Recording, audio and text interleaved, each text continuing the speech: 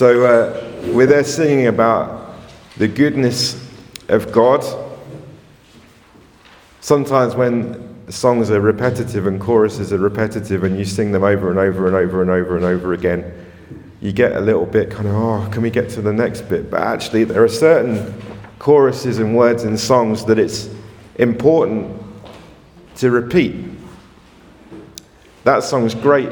It has two sections, both full of truth, and it links to the passage that we had that Sam read so beautifully for us earlier on in our time together. God is good. He's more good than we can imagine, more good than we can think, more good than we could say, more good than any sermon that I or Chris or anybody else, even Obi in his lengthy and excitable sermons, could even begin to describe for us. He's that good, even better than one of Obi's sermons. And he never lets us down. Sometimes it seems like things haven't gone the way they ought to go. Life isn't going how we want it to go. We wish it was different. We wish it was better for us or people around us. That's not God letting us down. We're told all through the Bible that there will be times in life when stuff doesn't go how it's meant to go, as far as we're concerned. At those times, we've got a choice. We can turn away from God and say, oh God, you're not up to it. You didn't do the thing that you said you were going to do, so I'm off. Or you can keep on trusting God. Keep on walking closely with Him, as closely as you can. Keep on singing these songs and praying these prayers, because God is good. His love does keep going on and on and on, even more on and on and on than that song, even more than one of my sermons goes on and on and on, even that long. The passage that we had today, it starts off a bit heavy and serious, if you can remember a few minutes ago when we had it read to us.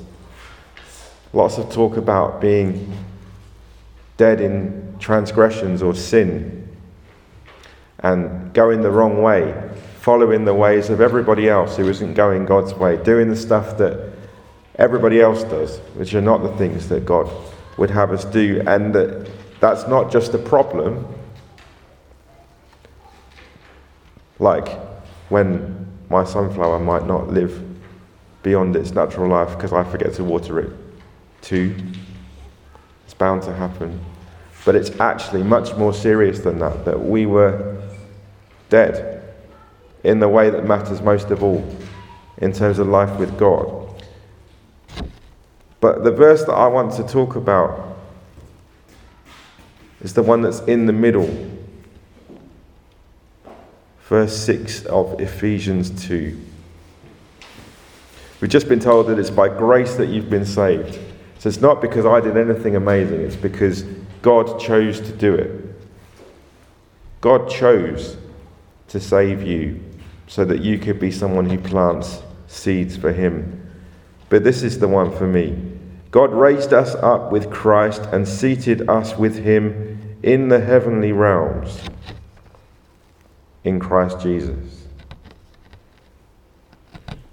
See, the thing is, we sometimes think that the payoff for Christianity, for following Jesus, comes at the end of life,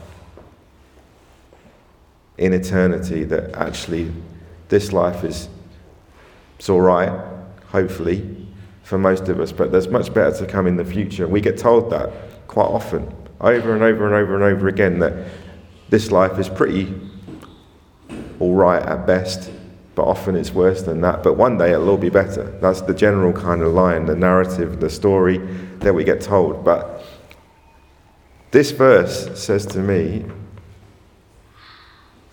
as I sit here now with you this afternoon, I've been raised to life with Christ. Now, in Rectory Farm Community Centre. Everything about life with God that I am supposed to have, I have. And so do you.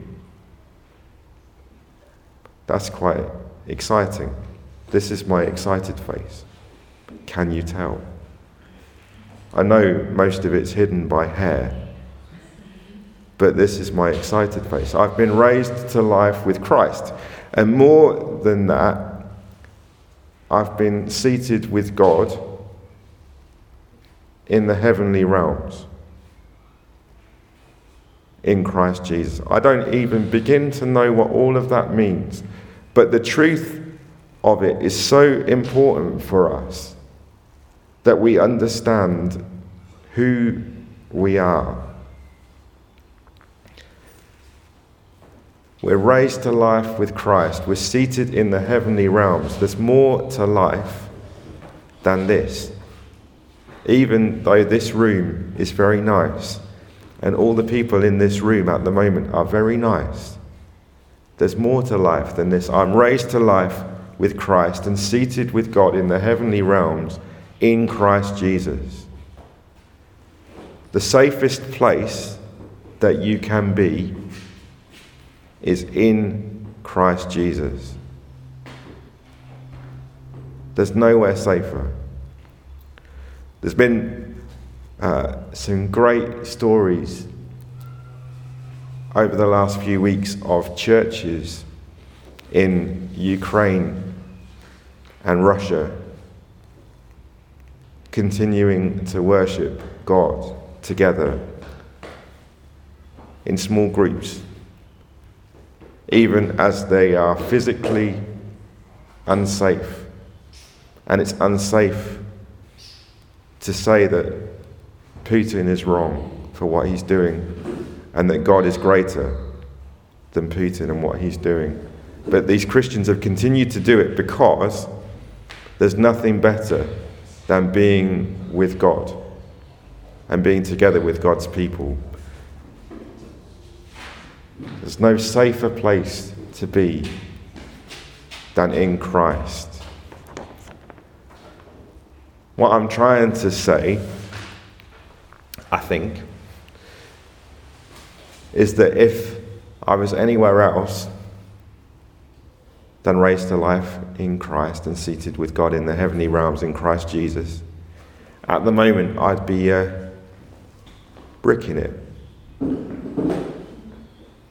Because life is confusing, and there's lots about it, as there has been for the last 2 years or more, that could make us really anxious and uncertain and cause us to ask questions about basically everything that happens and is probably going to happen in the future. But I'm raised to life in Christ. God chose to save us so that the world, everybody else, could see how kind he is.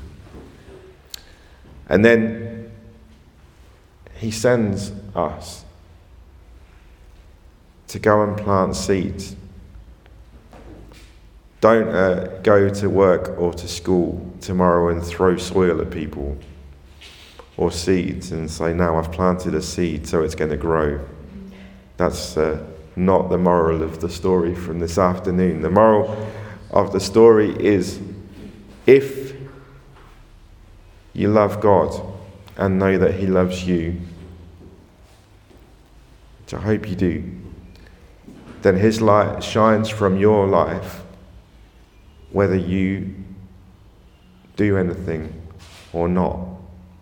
But if you add being willing to answer the question, why do you believe what you believe? What is it you believe? Why do you believe that?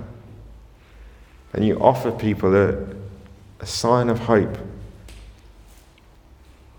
It's not just your words, it's God who speaks through you. Because as you speak, you're speaking from a place where you're seated in the heavenly realms with God in Christ Jesus. you couldn't possibly be safer. There's all kinds of other verses in the Bible and passages in the Bible where it says stuff like, when you live for God, he will be with you and make sure that not a hair on your head will be harmed. That should encourage us, I think. I hope so.